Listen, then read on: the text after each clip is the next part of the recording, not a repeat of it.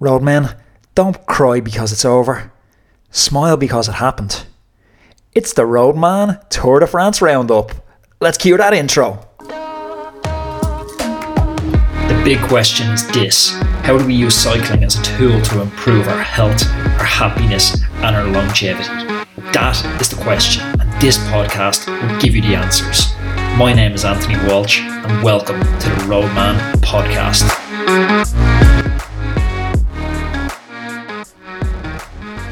Roadmen, the sun has set on the Tour de France 2020, a race which we all feared would not happen in the wake of COVID and the pandemic that is gripping the world at the moment. But credit to the ASO, they have pulled off a spectacular Tour de France, one of the best in living memory. I had said it was a Tour de France daily podcast, and here I am, the day after the Tour de France, still finding myself wanting to talk about the Tour de France. I just don't want the party to end. So I wanted to bring a little bit of a Tour de France roundup, a little recap of my best moments, and I want to finish off today's podcast with giving out four awards. I'm doing myself a disservice there. 4 awards that I've invented. The Touch of Class Award, Funniest Moment, Top Domestique, and the Breakaway King. So make sure you listen all the way to the end to figure out who is holding these coveted make-believe prizes. Before I get started, I'd like to remind you of how I fund this podcast. It's patreon.com/Anthony_Walsh. That's the place you can go. The link is in the bio. That's the place you can go and buy me a pint of beer to say thanks for the work that goes into creating the podcast, producing the podcast, hosting the podcast, all that. I'd encourage you to head on over there, please, because it makes such a difference to the podcast and the continuation of it. Guys, I feel like there's just so much to talk about. Now, it's obviously very, very easy to be an armchair critic, but nevertheless, that's exactly what I'm going to be over the next 10 or so minutes. I'm going to be an armchair critic. First, I want to talk about Jumbo-Visma. Eddie Merckx was very critical of them. Basically, if you didn't see the article in L'Equipe, he summarised it as they were headless chickens. They got their tactics completely wrong.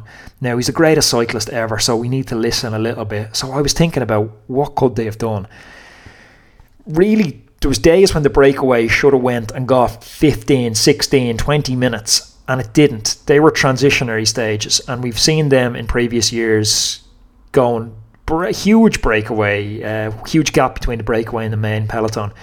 Jumbo-Visma decided they didn't want that happening for whatever reason. Like, historically, we would have seen back in the Armstrong day, he might have won a prologue, kept the jersey for 1 or 2 stages, but they didn't want to control the bike race through the centre of the race. It's too much effort, it's too much energy, so they'd give the jersey away. They'd let somebody in the breakaway who was a non-threat, who couldn't climb and they knew would lose 50 minutes, 60 minutes as soon as it came to the high mountains. They'd let him hold the yellow jersey for a few days. His team go on the front, they control the race, and your boys can chill. Jumbo-Visma decided not to do that, and they worked, and they set a ferocious tempo all week. Now, it's doing a lot of things. It's tiring out, obviously, the guys who have to set the tempo, but it's also tiring out Roglic, because he's sitting at the back of that line rather than in the peloton. And it's harder to sit, it's safer, but it's harder to sit there than it is sitting in the peloton. That's the first thing you could arguably criticise them for. The second thing is not playing the Tom Dumoulin card. Like, Tom Dumoulin was a card. He's a previous Giro d'Italia winner. There's not many super domestiques in the peloton that can bode a Grand Tour win, but they didn't utilise him. He finished 7 minutes down, and that's even after all his work on the front. Really, what needed to happen was they fired Tom Dumoulin into one of the breaks, and now all of a sudden UAE are exposed. UAE have to work. Jumbo-Visma are in a great position where they can sit back. If UAE don't take up the chase, Dumoulin goes on, gets a handful of time and potentially becomes a threat on the overall. And if UAE do work, they're losing all their troops, and Roglic is just sitting there chilling in the bunch.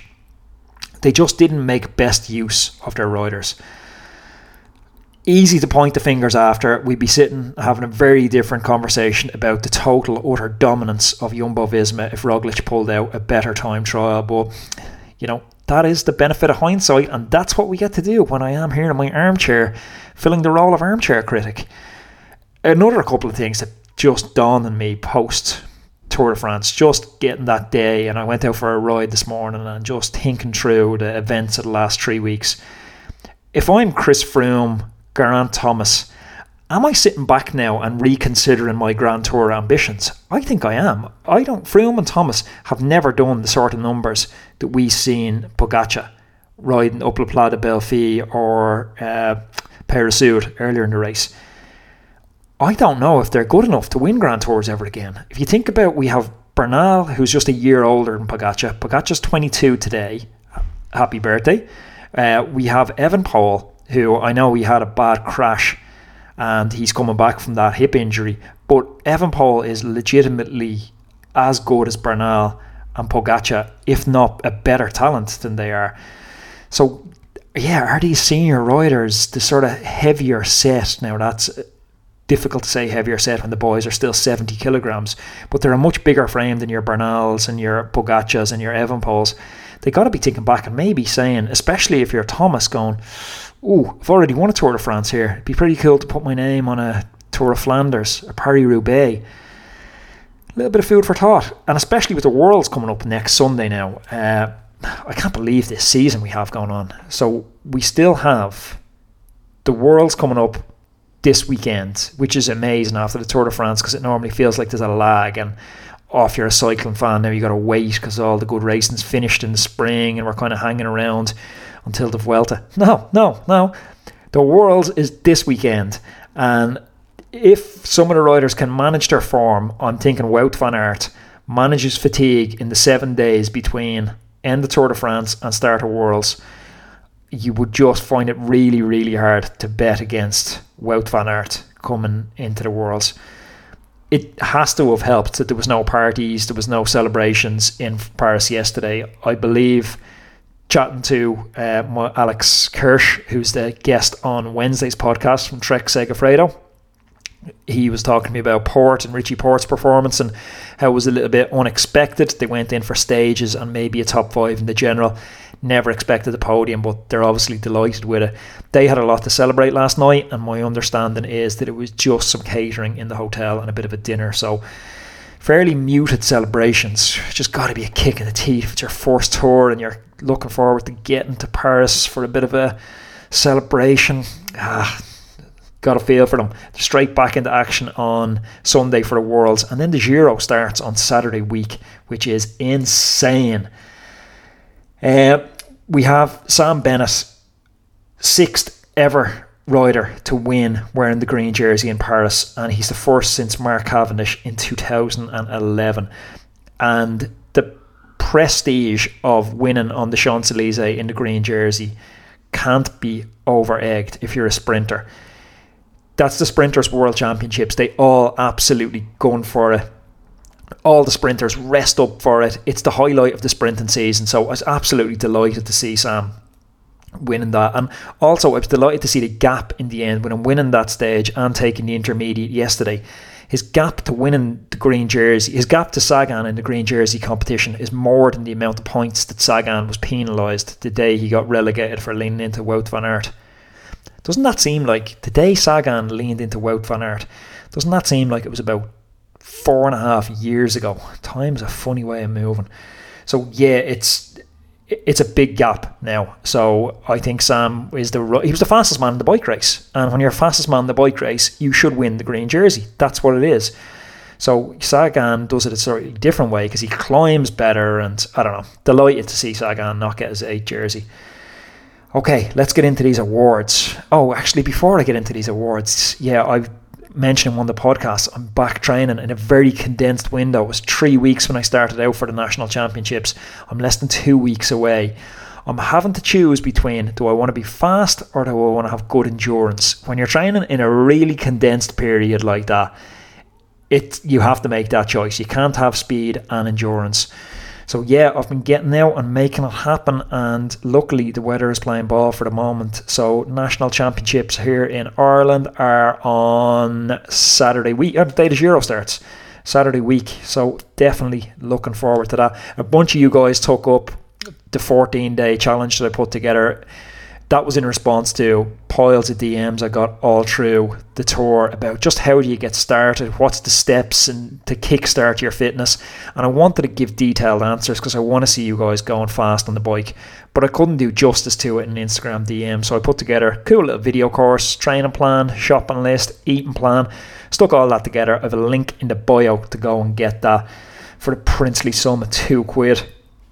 Let's get in. Drum roll. I can't do a drum roll. I'm not even going to pretend I can do a drum roll. Do you remember that lad out of what was that movie? He was a coloured lad. It's me being trying to very politically correct. He was a coloured lad. Police Academy, and he used to make those sounds. He's the man I need for this bit, the drum roll. The first award. That wasn't a drum. The first award. It's the funny moment of the Tour de France award. My funniest moment in the Tour de France came from the very first stage. It was the stage, if we journey back to Col d'Ise, and we had basically an agreement in the peloton that no one was going to ride hard on the front on the descent because the roads were super wet, super dangerous, and everyone seemed to agree until Astana took it on themselves to say, no, this is the Tour de France. We're going to push on. We're going to ride fast. We're unreal bike handlers. Fast forward 30 seconds. The Astana boy on the front. He twitches, front wheel's gone, back wheel's gone, front wheel's gone, and he skids into a hedge. We can laugh about it because he wasn't hurt. And straight after that, Roglic rolls up and he just says to the Astana boys, like, what are you doing? You've just embarrassed yourselves. And they all slowed down. That was my favourite funny moment from the Tour de France. My touch of class moment involved Primož Roglic.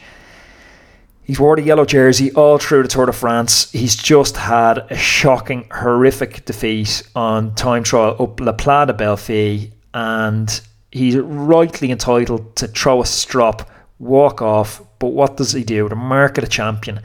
He goes and he interrupts an interview that Tadej Pogačar is given on Eurosport, and he congratulates his friend, his fellow countryman, and the winner of the Tour de France. It was a beautiful embrace between two great champions, and I just thought it's a mark of the man. It's a mark of what a great athlete he is and what a great ambassador for our sport he is. Touch of Class award goes to Primož Roglic. Now, it's scant consolation having lost the Tour de France but winning a Touch of Class award. I feel like this is kind of like under 15 when I was nailed on to win Player of the Year of football and I got the Most Improved Player award. It was just a slap in the face. In retrospect, I feel like my Touch of Class award might be a bit of a slap in the face to Roglic, but if anyone's friends with Roglic, pass it on to him. Let him know he won the Touch of Class award. My Top Domestique award, the coveted Top Domestique award, the Unsung Hero award, we could call this one. It could only go to one man. It was Wout van Aert. He rode the crosswinds, he rode the climbs, he rode the valleys, he rode the descents. He won 2 stages. He is the best all-round bike rider in the world. Top Domestique, Unsung Hero, Wout van Aert. Our final award in this coveted prize giving, it's the Breakaway King, the Breakaway Specialist. This is a rider who I didn't know, if I'm honest, coming into the race. It's Sunweb's Krøn Andersen. 2 stages, and I just loved when he won his second stage, his interview post-race. We talked about this in the podcast that day. He said Trentin attacked full gas and he was completely in the red, and he thought to himself, now is when I have to go. And I just thought that encapsulates everything about cycling. It's just so hard, and you need to go, you need to attack when you've lactate in your eyes and every fibre of your muscle in your body is saying slow down, stop. You need to say fuck it, send it, and that's how you win a stage in the Tour de France. Epic stuff. That was our Tour de France award show.